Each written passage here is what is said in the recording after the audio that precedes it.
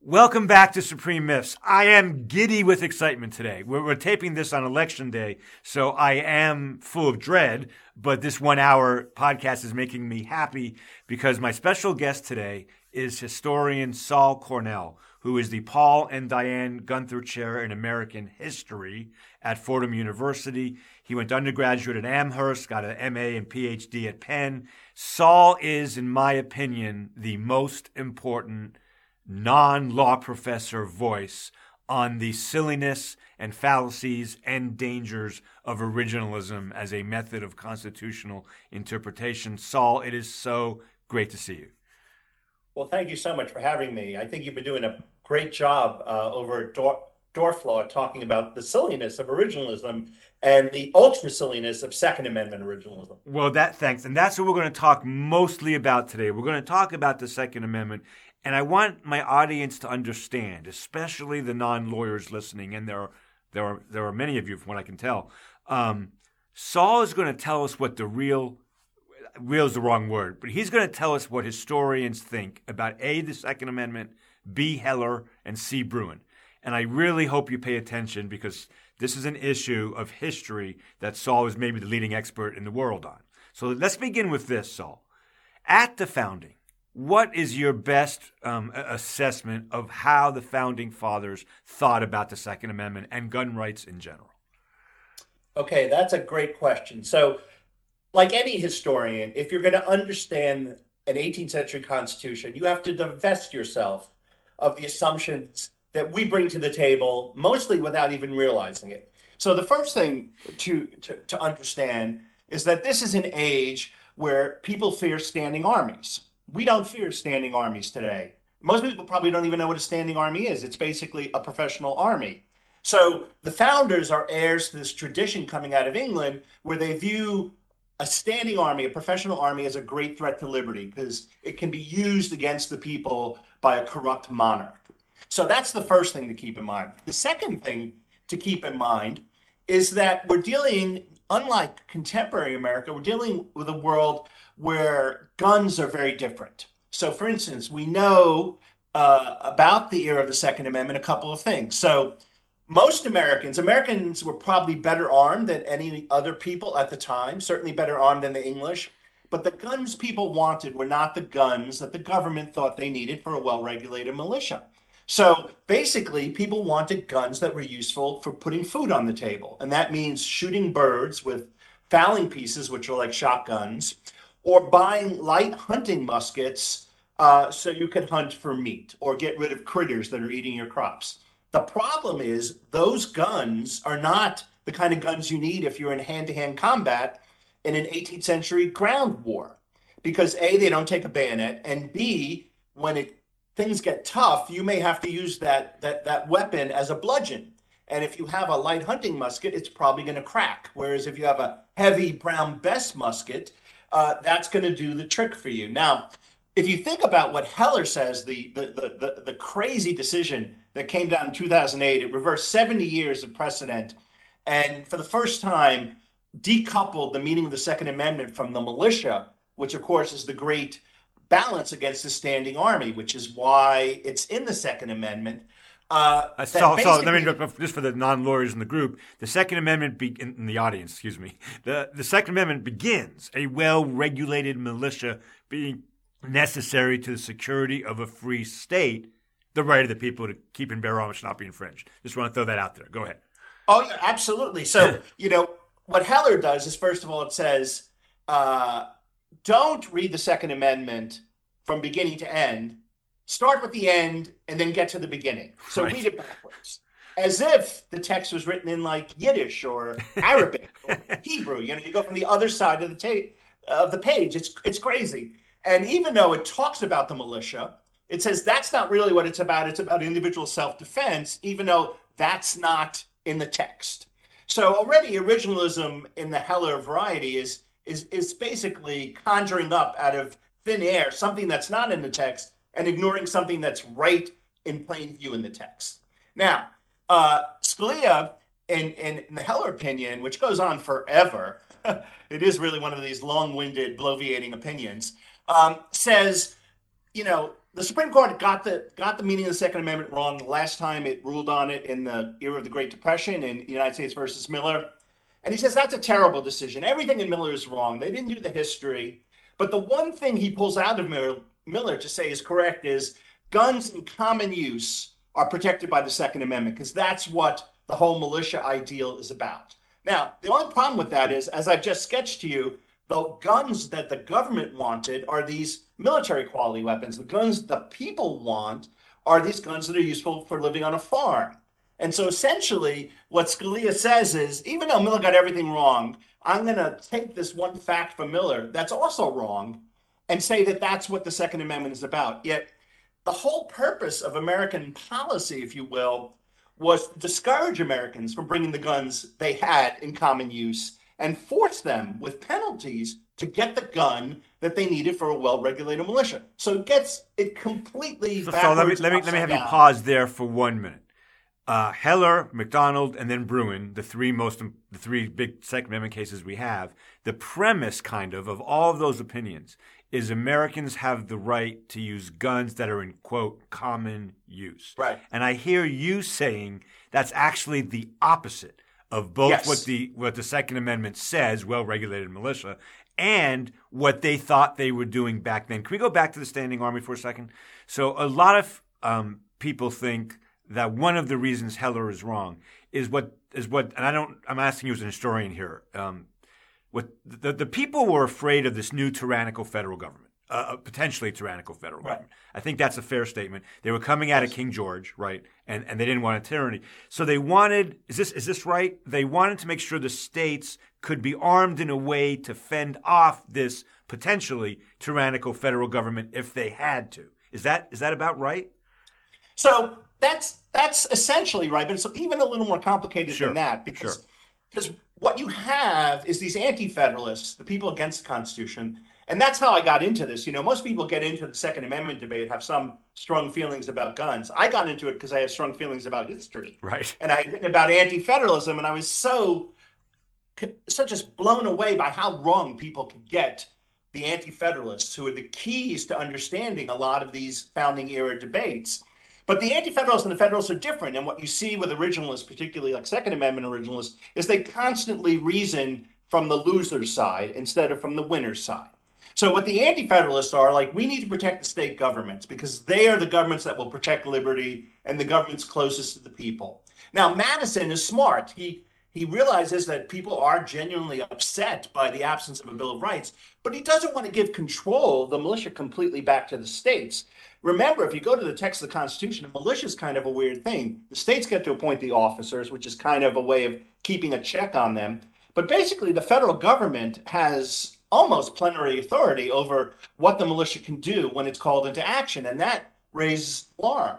So in order to protect that, they argue, and only one of the two amendments about the right to bear arms on the militia is actually included. There was another amendment that would have given control of the militia back to the states, but that's rejected by Madison out of hand. So Madison says, okay, well, one way of doing this is we'll reaffirm our principle that we all agree in, that a well-regulated militia is necessary to the security of a free state, and therefore the people have the right to keep and bear arms so they can serve in it. Now, in modern America, we tend to think of rights as a strong claim against government. If you have a right, there's basically a presumption that government cannot infringe that liberty without a very, very good reason. Well, in the 18th century, there's a completely different view of rights. Like if you look at the Virginia Declaration of Rights, the way it frames religious freedom is it says, you have this right because you have a duty to God. That's not how we think about liberty today. You don't have any duty to God to exercise or not exercise your First Amendment rights about religion. But in the 18th century, a lot of people said, no, you have this right because you also have a duty. And the same thing is true of the Second Amendment. You have this right to bear arms and to have a gun because we need a well-regulated militia. So therefore, we will read what this right means in terms of this obligation. So, for instance, in one of the cases that people are litigating now about whether or not 18 to 21-year-olds can have guns under the Second Amendment as a fundamental right, they sort of cite these militia statutes, but the militia statutes are basically saying, you have to do this or we will punish you. What kind of right exists in modern America, where the government gets to tell you what to do and punish you if you don't exercise it the way it wants you to. So the whole debate around the Second Amendment is backwards because people don't understand how different the founding era was. What they do is they bring their modern, mostly libertarian assumptions to the table, and they misread everything about the Second Amendment and about the original meaning of the Constitution. So Saul, I'm a big fan not only of your work on this, but Judd Campbell as well at the University of Richmond. My God, he's phenomenal. And in fact, Judd is going to be on the podcast next week. So I'm having both of you as a 1-2 punch on this. But what you just said, he is in my view, the best young legal scholar trying to sort out how to really read these founding era texts the way the founders read them. Yeah, I think Judd and Jonathan Ginnap at Stanford are my two favorite young ones. Yes, exactly. But one of the things, dynamic duel of constitutional history. One of the things that Judd has been big on, and I want to ask your opinion about this because of what you just said about the Second Amendment, is if we really are interested in history. Now, you and I both know that the Republican justices are not really interested in history. But let's assume for the moment that they are or would be. Leaving aside the Second Amendment specifically for a minute, their whole vision of rights was so different than ours because we equate rights with judicially enforceable rights. I think Judd would take issue with that to some degree in his work.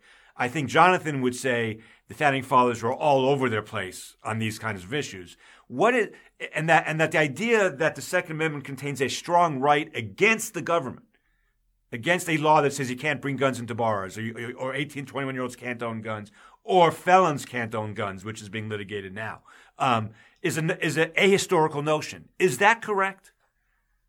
Yes, I think you're essentially right. I mean, if you think about it, so the Anti-Federalists don't get the exact Second Amendment they want. And in fact, they're dissatisfied with it because they say, well, you say there's this right to have a gun to participate in the militia, but you haven't done anything to give us a means of enforcement. You're just stating kind of a truism of Republican government that, regulated militia is a good thing. So if you think about it for a moment, the Anti-Federalists, the one thing they would fear more than anything else is that the federal government would interfere with state police power, telling states you can't or can't do this about your laws about criminality, your laws about how you're going to store guns safely. And what has happened? We have this federal government acting through a court that is exercising judicial review in a way that the founders would have been alarmed by, striking down state laws. It's almost the anti-Second Amendment they're enforcing, not the real Second Amendment. Yeah, the irony there is almost too much to bear, isn't it?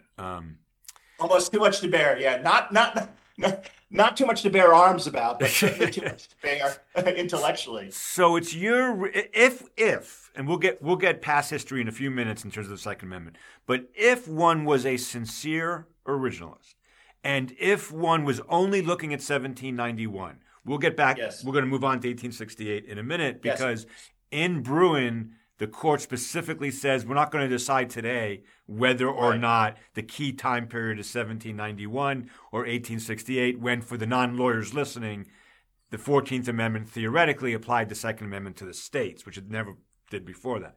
But if you are a sincere originalist, and the issue is, for example, can the federal government ban felons from owning guns? Or can a state ban 18 to 21-year-olds from owning guns? Or can we ban guns in sensitive places, like churches? New York just invalidated a law that said you can't bring a gun to churches. What would be the correct historical originalist analysis for those kinds of regulations, in your view, focusing right now only on 1791? So there's just no question about it. In 1791, both Federalists and Anti-Federalists expressly say that nothing about the Constitution will diminish state police power. Now, Anti-Federalists sort of say, we're afraid that it will, and you better assure us that it won't. And the Federalists say, absolutely not. And one of the things they use, the example of criminal law and protection against assault, which of course is exactly what we're talking about in the Heller context, the right of self-defense. So the idea that the states would in any way be undermined in their ability to exercise their police powers, and obviously police powers are not unlimited, but they're robust, you wouldn't have had a Second Amendment, you wouldn't have had a Constitution. So implementing the Heller vision of the Second Amendment back in 1791, if anyone had had this crazy view of it, there would be no Second Amendment. There would be no Constitution. It would have been a deal breaker. So that's against the states. What about against the and by the way, Justice Thomas has made kind of a similar argument about the Establishment Clause, saying that it was all about limiting the federal ability to interfere with states' views on religion. So we shouldn't apply this Establishment Clause to the states. The idea that he would say that, but then say the Second Amendment does apply to the states, that makes no sense, right? Right, of course not. Well, Okay. I mean, this is everything about originalism is selective. I mean, Right. Which period counts, which evidence counts. In Bruin, for instance, they make a big deal about this idea of a constitutional outlier. Well, how, under the founding era's conception of federalism, can you even articulate the concept of an outlier? The Right. whole purpose of federalism is to prevent the federal government from establishing a uniform police power or a uniform system of government across America. Which, by the way, is exactly what the court said in Dobbs last term. So the Yes, of course. inconsistency between Dobbs, the abortion case, and Bruin is obvious. Let's go back to 1791. What about how did they view federal interference with gun rights? So a federal law, for example, banning felons from owning guns. What would they have thought of that? So, of course, if you're thinking in 1791 terms, the only place that the Second Amendment is going to apply is in the District of Columbia or in the territories, which again makes Bruin. Why is that? Hold on, back absurd. up. Why is that? Well, because the one thing we know about the District of Columbia is it's a federal territory. Right. And it doesn't have its own legislature. Congress is responsible for legislating, and Congress, from the Northwest Ordinance on, and the Louisiana territory, their acquisition, is regulating what's going to happen in those new territories. So the federal government, before incorporation, must respect the Second Amendment in only two places in 1791, in federal territories and in the District of Columbia. So I'm sorry, I got confused there. I'm sure it's my fault. If the federal government had passed gun laws in 1791 that were 795 that were Right. restrictive of gun rights, Right. tell me what would the founders have thought of that?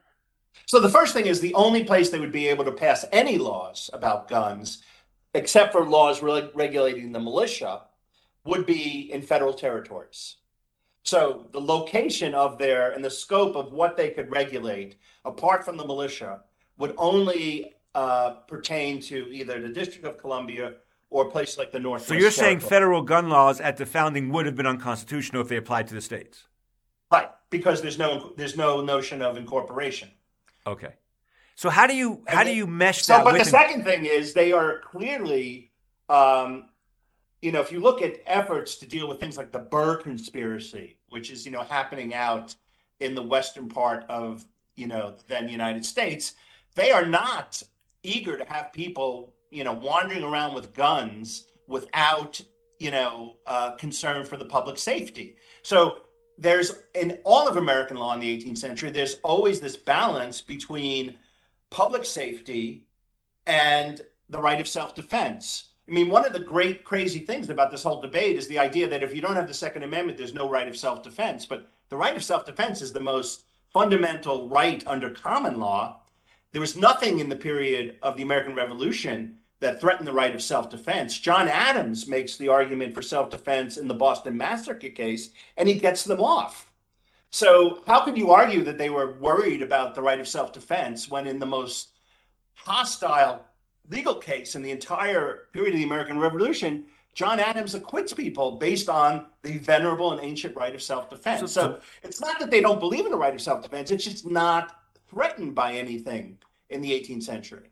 So if I understand, so what a lot of pro-Heller, pro-Bruin people say is that right to self-defense, which predates the Constitution, which clearly existed at common law, which clearly existed after our Constitution, subsumes a right to own a gun, to use a gun, that neither the state nor federal governments can interfere with. But that's not what you're saying, is my understanding. No. I mean, so our idea, and again, it's, this is where Judge Campbell's work is so important and Jonathan Ganeff's work is so important. There are rights that are protected in different ways. We have this idea that if it's not in the Constitution, it's not a right. But common law is a source for many rights. There's no right, to have bodily autonomy. Yet under common law, there are obviously protections. You can't be forced to, take medicine if you don't want to, if you're an adult. So there are all kinds of liberties that the common law protects. And the idea that every liberty in the 18th century had to be protected by this new written constitution just shows how little we understand how common law worked and how little we understood how constitutionalism worked in the 18th century. Right, but so the pro-Heller folks say that right to self-defense includes the right to have a gun for self-defense that can't be abridged by either the state or federal governments. But that's not your position. Right. I mean, because basically what you have in the 18th century, and if you, for instance, you look at laws regulating firearms, which there are in the 18th century, I mean, as long as there have been guns in America, there have always been regulations of them. And they actually got more robust after the Second Amendment, not less robust at the state level. So if you have a militia weapon, a weapon that's useful for the militia, that is not subject to confiscation if you fail to pay your taxes, nor if you're sued in court over debt. It's the only gun that enjoys that level of protection. Every other gun is like a normal piece of property. That doesn't mean it's not protected. Right. It's just normal property. It gets regulated the way any piece of property gets regulated by the states under their police power. So, we have this idea that, all guns are created equal under the Second Amendment, and popular guns are most equal, as most pigs are, right? Some pigs are more equal than others. Right. But there is this kind of weird Orwellian dimension to Heller and modern Second Amendment jurisprudence because, in fact, the law treated different guns differently. So I want to drill down on this. So because actually in preparation for the podcast next week, I talked to Judd Campbell a lot about this yesterday.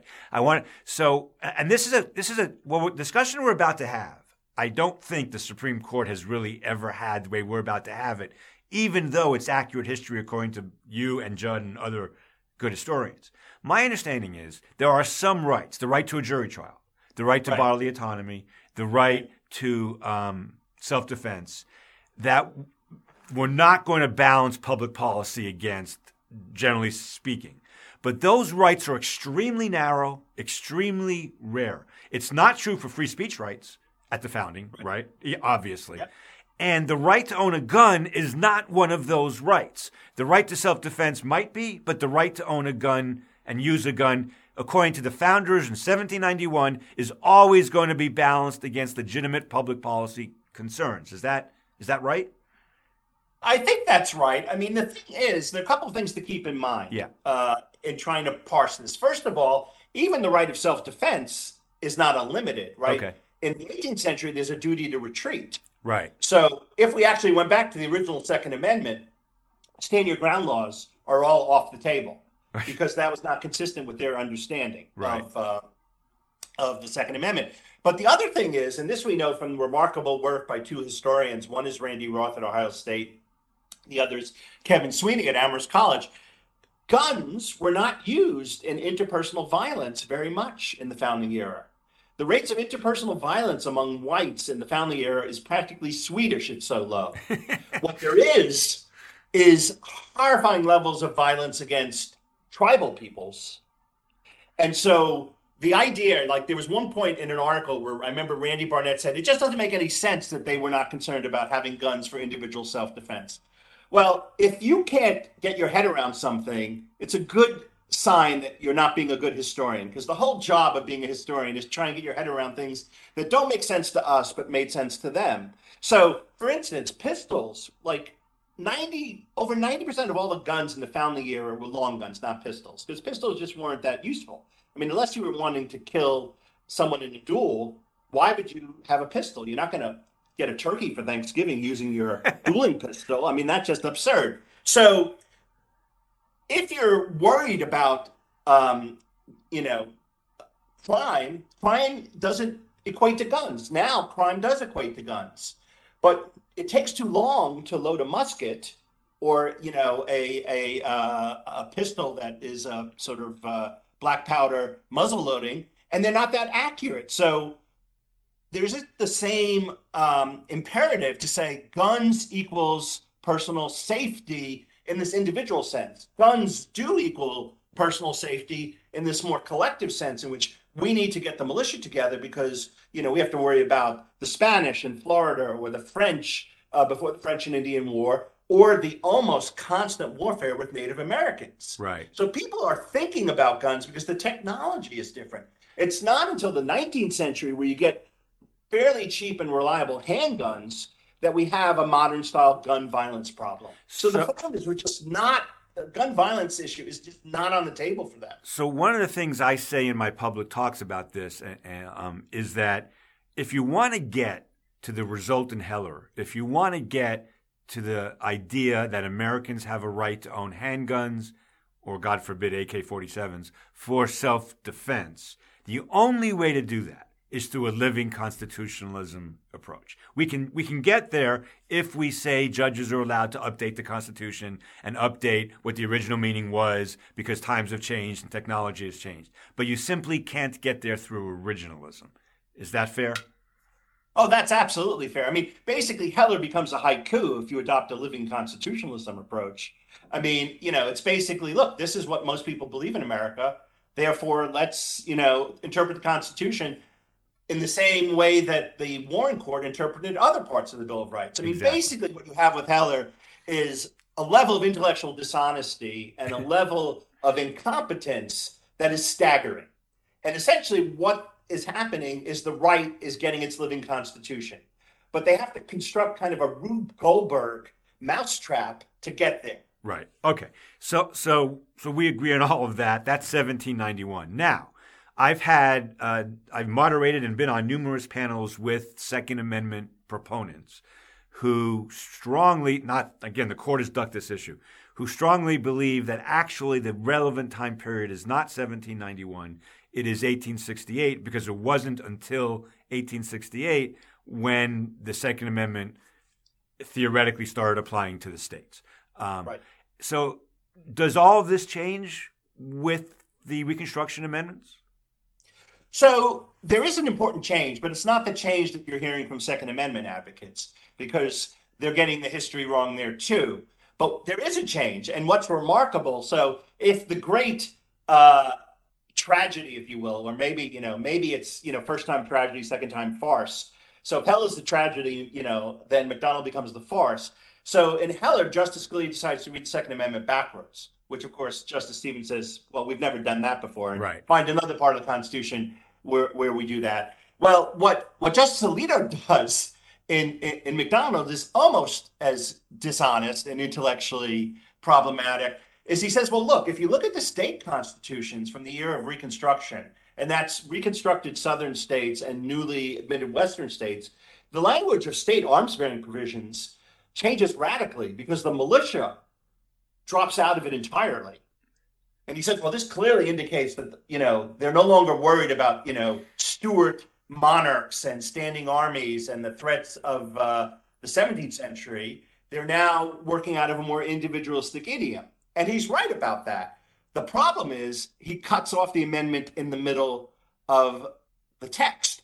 All those 14th Amendment era state constitutions then go on to expressly say in one form or another, and the state shall have the right to regulate arms. Which, by the way, Saul, that's so obviously what they would have done. I mean, right? I mean, because their view of state power was such that they would never have handicapped. That's maybe a politically incorrect term. I don't mean it that way. But they would not have cut the states off at their knees trying to regulate guns, right? That's insane. It is insane that we would never have gotten the 14th Amendment. Every public defense of the 14th Amendment is this will not transform federalism except where states are denying citizens the privileges and immunities of citizenship or the equal protection of the law. Right. So if you have a neutral police power-based justification for a gun regulation, there's nothing about the 14th Amendment that makes that problematic. And in fact, the state constitutions expressly authorize that. So that makes, you talked about Alito and McDonald, but that makes Bruen much more problematic. So for those who aren't familiar, just last June, the court said in the Bruen case, I think the most anti-originalist opinion of all time, said we're not going to balance public policy, public safety against gun rights. The approach is only 100% historical, which I think is the only time the Supreme Court has ever said that, by the way. Yes. And against everything we know about both the founding and the Reconstruction Amendments and the need for states and I think the federal government come 1868 to be able to keep the public safe. Well, exactly, because that is one of the principal problems of the Reconstruction era is you have paramilitary groups like the KKK running wild, and without strong gun regulation, which was enforced, we now know from some great new social history of the period, enforced neutrally until redemption undoes Reconstruction, that without strong gun control, there is no Reconstruction. That gun control is absolutely central to the project of Reconstruction. And if you read Bruen, you would never know that. And Bruen is just dishonest in so many different ways. I mean, the New York law that was struck down is actually related to laws that were adopted during the era of the 14th Amendment. That's when permitting comes in. And there are millions of Americans, everyone living in a major city from New York, Chicago to San Francisco, are living under some kind of restrictive public carry regime as of the 19th century. But that's just not relevant to what the court's doing because they're not interested in the facts. So let's, because you made that point so well and so forcefully. Let's extend that for 1 minute and maybe leave specifically the Second Amendment and talk about judges doing history. So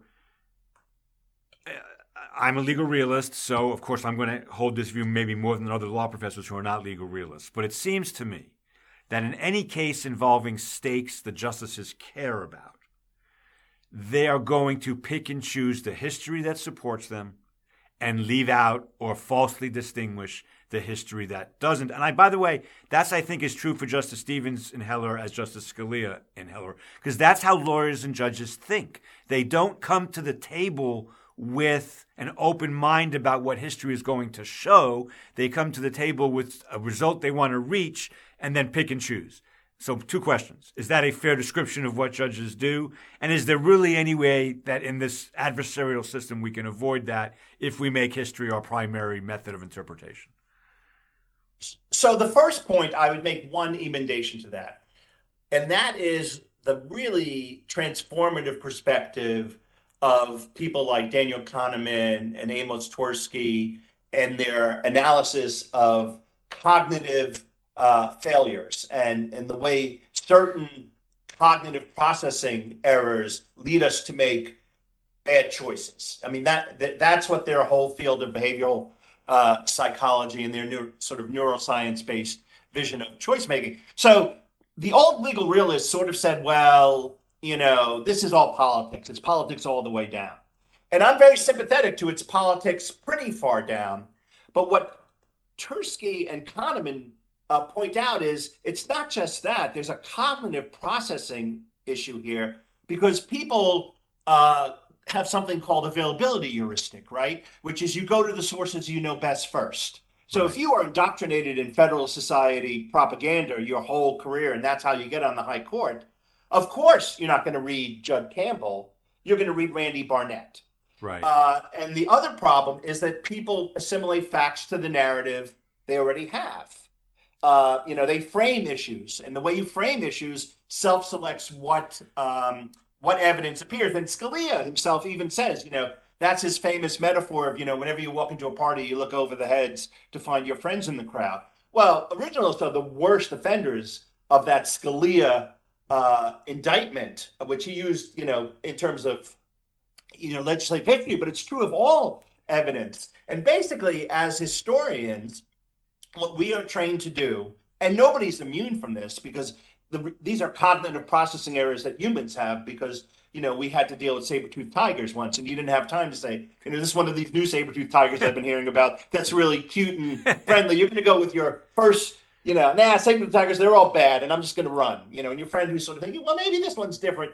They're not entering the gene pool, you know what I'm saying? Yes. They're out of it. Yeah. So basically, what Scalia is identifying, but originalists seem to ignore in almost every instance, is they lean into confirmation bias. And what serious scholars do is they question confirmation bias. And they're not, we're not immune to it, but we're aware that that is a pitfall we have to avoid. So I want to take that point, and listeners of this podcast know I'm obligated by law to mention Richard Posner once every podcast. So yeah, of course, Posner was I would say this to him all the time.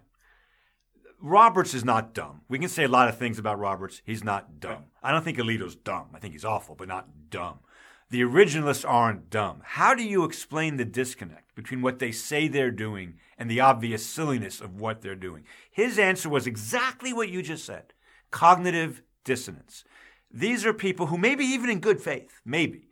I don't really believe that about Alito and Thomas, but or Scalia, but let's just accept it. In good faith, they've been told since law school, judges and lawyers do X. So they're going to think they're doing X, even more than the normal human being. Right. But the internal perspective isn't enough, and they're not doing X. They're doing something very different than X. But because of all the biases you just said, they can't see it and won't own it. Is that a fair summation? Yeah, and they're not trained. Like, it always amazes me that, the first thing you do in almost any field that grants a PhD is you do a literature review. And you're obligated to take account of both sides of a debate or the many faceted sides of the debate. But I constantly read originalist literature, and they only cite other originalists. Right. And they don't do a thorough canvassing of the literature. And they're just ignorant of a lot of stuff that's essential. If it's not on Westlaw or you can't pull it off of a database online, it doesn't exist for most originalists. Which is supremely ironic. Historical research. Right, which is ironic given that I want to repeat again, what the Bruen court said was from now on, we are not going to look at, I can't even say the sentence, it's so preposterous. We're not going to look at what interest the government is putting forward to justify a restriction on guns. We're only going to look at what gun laws were enacted in 1868 or 1791, we're not sure, and then make analogies. That make analogies part is the part that I'm going to talk to Judd about next week because he thinks that's rife for disaster. What's your view on that? Well, yes. I mean, so the first thing to keep in mind is when did the police power expire? Right. Because the premise behind this idea that only things, in our historical tradition, you can't find that in the founding era. There's nothing to substantiate it. That's why Bruen is not an originalist decision. The tradition, it used to be history, text, and structure. That's what originalists looked at. The smuggling in tradition comes from early 20th century jurisprudence. It has nothing to do with the founding era. I mean, it's kind of this, Cardozo through Glucksberg kind of invocation of tradition. That's not a founding era principle. And so, yeah, I mean, the idea that somehow slave-owning judges or slave-owning legislatures in Georgia in the 1830s were allowed to make public health decisions, balancing the liberty interests of gun owners against the liberty interests of the citizens to live free of fear. But now we're precluded from that. Where does that come from? Yeah, it is really, I mean, I can't say it enough. There's no other area of constitutional law. Thomas nods toward the First Amendment, and that's absurd. We've never done the First Amendment that way. We've never done anything that way. And more importantly, that's not what the founders thought. They thought the police power and the public interest was always something that could pretty much outweigh almost any right. Now, that may get a little tricky with the right to a jury and the right to self-defense, but that has nothing to do with the right to own guns. Right. And, this is where the Bruen decision is just hard to get your head around because it's so clearly made up.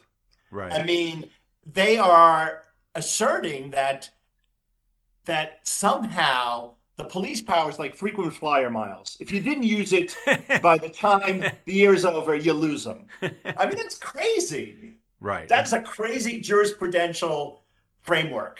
It doesn't make any sense. So if you're a district court judge now, and this is actually happening in Mississippi, it happened last week, and someone is challenging this federal ban on felons owning guns.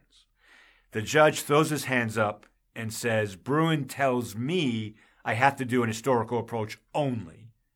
I don't know how to do that. He says, I'm not an historian. The Supreme Court aren't historians. My clerks aren't historians.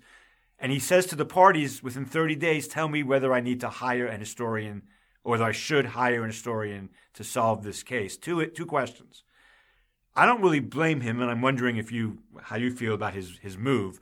But two, is there any possibility of finding a kind of neutral historian to do this task in the context of an adversarial hearing?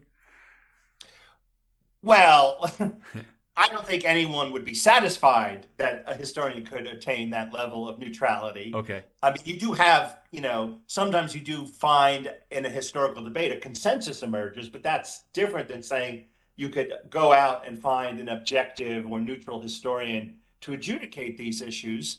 And, the other thing is, I mean, it's so weird when I read these amicus briefs because people will claim to be historians who have no historical training.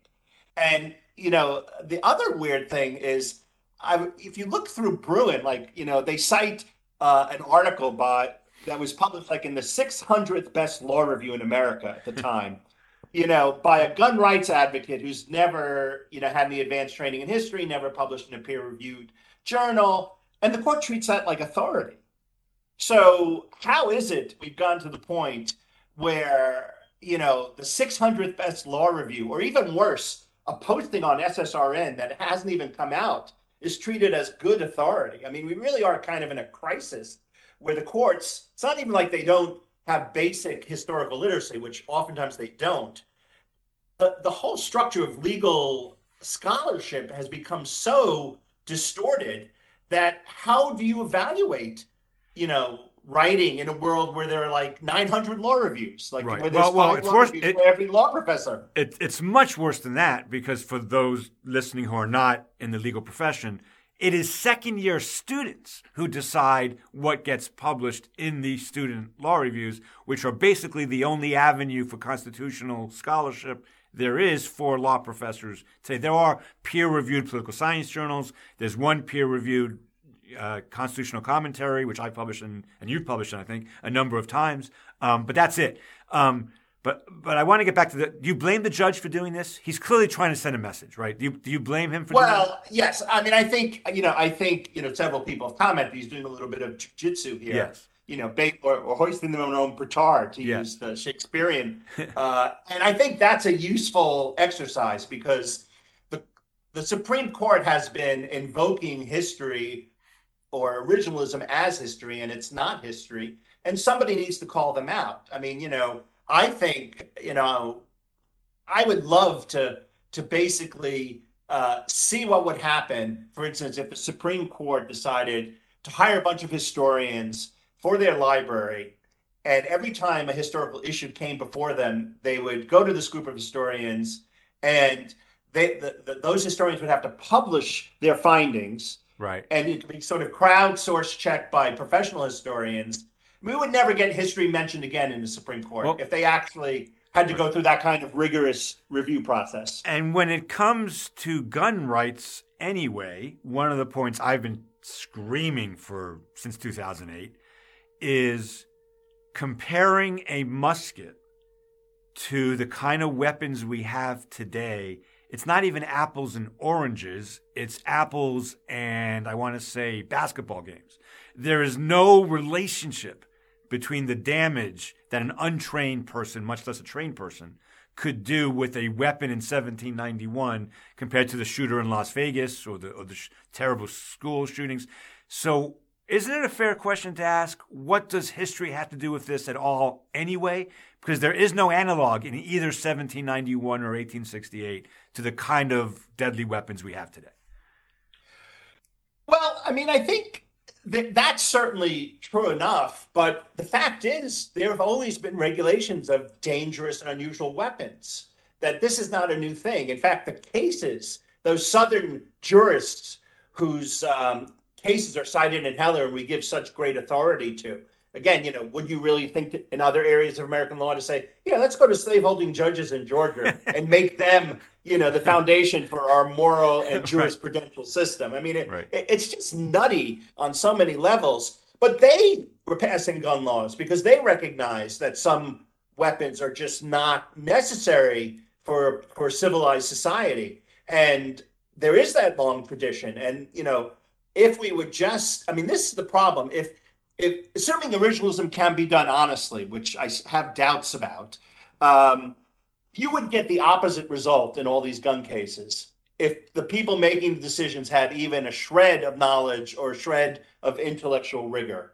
And instead, we've got it's almost like Bizarro Superman or Bizarro Jerry Seinfeld, whichever you cultural reference is more appropriate. We've managed to create almost a backwards mirror image of historical reality.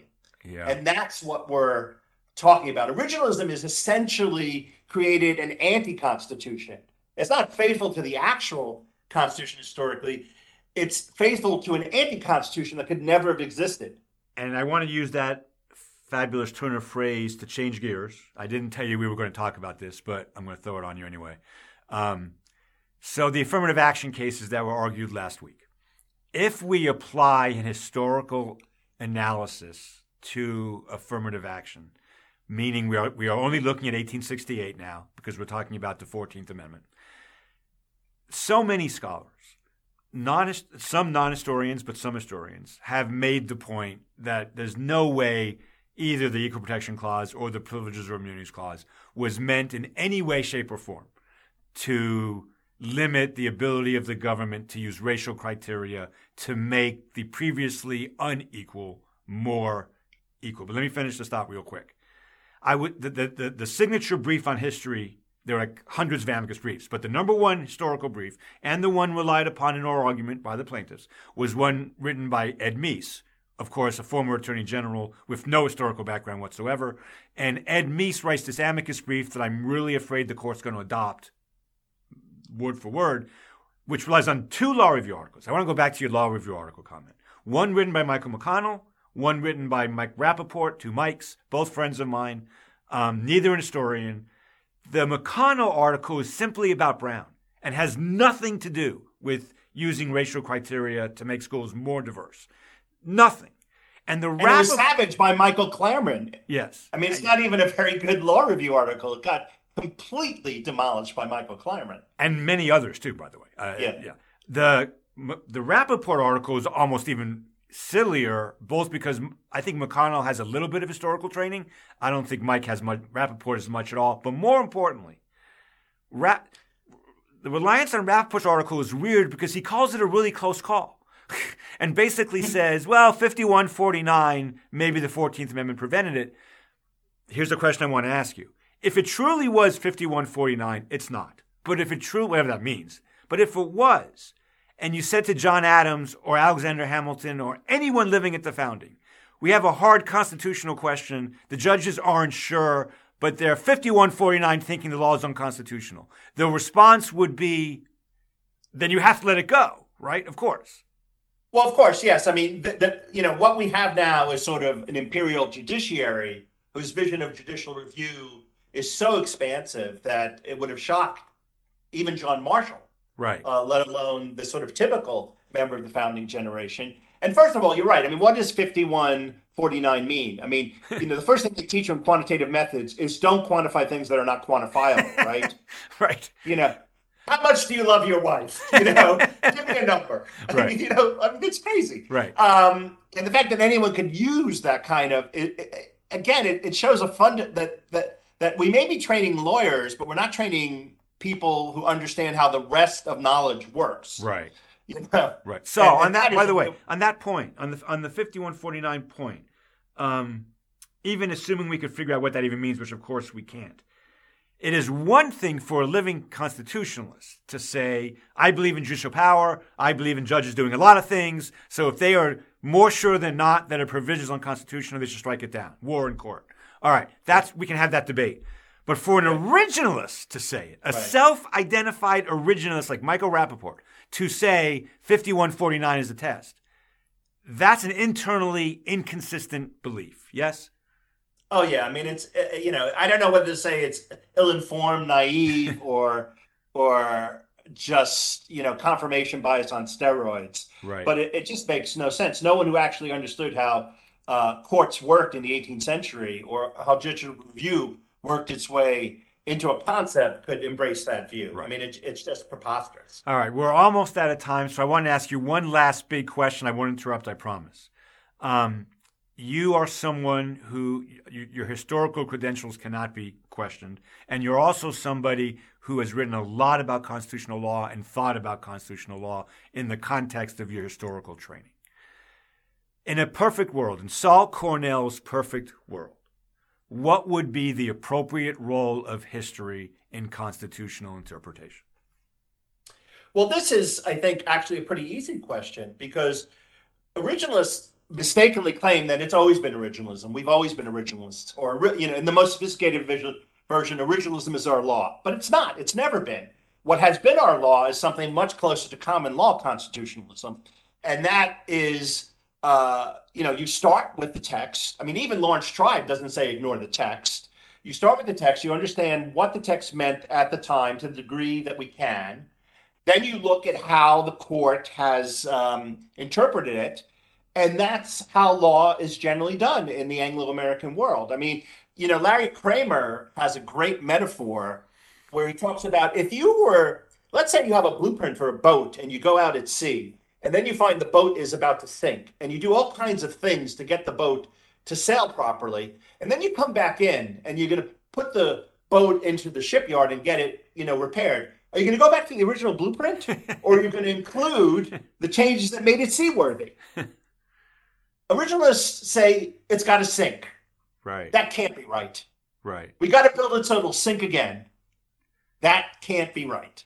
And so I think what you're suggesting there is the person I blog with, Mike Dorf, Professor Tribe, a bunch of other people, believe that how constitutional litigation has always worked is a pluralistic method of decision making, where you look at text, history, tradition, structure, and policy and consequences. Because the first four of those almost never lead to a clear result. So at the end of in litigation, so at the end of the day, you simply can't get yourself removed from the real life consequences of what the decision is going to be. And that's how law is done and has always been done. Is that a fair summation?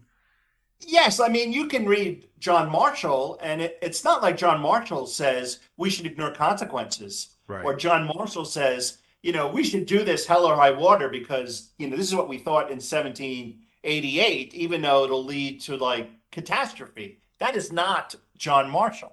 So there really isn't much good historical evidence. And it's not surprising that originalists always cite the same few texts out of context to come up with the idea that Marshall was a strong originalist or Madison was a strong originalist. They ignore the fact that Madison changed his view of the Bank of the United States based on reality and political reality.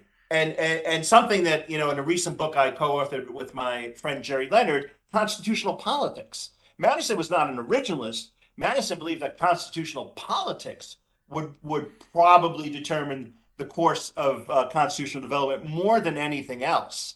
So the people who are originalists always turn out to be the losers. Like the people arguing against Madison, saying, no, we have to stick to the text. The Constitution can't be turned into a chameleon. Those are the nuts who lose the great constitutional debates. Yet this is who modern originalists, without knowing it, want us to emulate. I mean, again, it's just so profoundly ignorant that, in Heller, for instance, Scalia says, well, let's go to the anti-federalist dissent of the Pennsylvania minority. Well, if you knew nothing about the Constitution, why would you go to the dissent? Right. Not to the majority. Right. And why would you focus on what a bunch of disgruntled backcountry anti-federalists thought? Right. And my friend who didn't know anything about the ratification debate would make that move. My friend Jeremy Tellman has written a series of articles where he claims the other thing originalists do, with John Marshall specifically, is they pick and choose. The picking and choosing of his work is the sloppiest jurisprudence imaginable. But at the end of the day, if you take Marshall's huge body of work, there is simply no way to come away with the idea that he was originalist and originalist. And they ignore that. They ignore that point. That one of the greatest chiefs, they say, well, Marshall was misinformed, or Marshall didn't understand it, or he came later. And they're talking about one of the first great Chief Justice, and who many people think the greatest Chief Justice of all time, had the last word on that one. Yeah. No, I mean, it's just astonishing to me. If you think about what Larry Sullum says about how we should treat constitutional communication, he calls it. He relies on a philosopher of language, who basically says this is how we should approach language. Assume everyone is honest, everyone is fully informed, everyone is maximally concise. Well, that describes none of the texts produced in ratification. So none of the things that he assumes define communication were actually true at the time. And the founders, if you read them, were highly skeptical readers. So they basically said you can't treat a text as if it's transparent and if you can always assume that people are being honest with you. Just read Federalist Number 1 again, and it basically says that everything that originalists assume about language is false. Right. Or read Federalist Madison on, the fact that language can't actually capture meaning the way we would want it to, and everything has to be adjudicated eventually. I mean, so we've constructed this fantasy world, and originalists, through this vast originalism industrial complex, which has poured millions of dollars into making this theory a thing. That's why it exists. If it had to survive on its intellectual merits, it would have been dead long ago. Well, I don't think we can say anything or leave it any better than the originalism industrial process. I'm sorry, the originalism, what do you say, the originalism industrial? The original industrial complex. Everything right. From the Heritage Foundation right. to Randy Barnett's Originalist Boot Camp, right. where they never invite the serious critics of originalism. This is the thing that drives me nuts. I just got invited to the Federalist Society annual convention to talk about Bruen, and they've got 2 gun rights advocates and a room filled with Federalist Society members. They're like, what are you guys afraid of? Why would you ever have an honest and fair fight? Well, in fairness, they are inviting me. I'll be there next week to talk about affirmative action. It's 2-1 always. If they really want to learn something, it should be 2-1 against them so that they have to actually defend their position. I think the bigger point is one Jamal Green made long time ago in an article called The Selling of Originalism. The originalism industrial complex is exactly what we've had, but I think you and I would agree, and this is your major contribution to my intellectual development, because I've read a lot of what you've written about this. The ultimate irony, the ultimate sadness for me is the originalism industrial complex has led really to anti-originalism in any serious sense of that term. Fair enough? Yes. Okay. Yeah, the Constitution that they've given us is a Constitution that could have never existed. So how can that be originalism? We'll leave it at that. Saul, thank you so much. This has been great. You and I have never met face-to-face before. I've really enjoyed this. Thank you very much. Yeah, thank you so much for having me.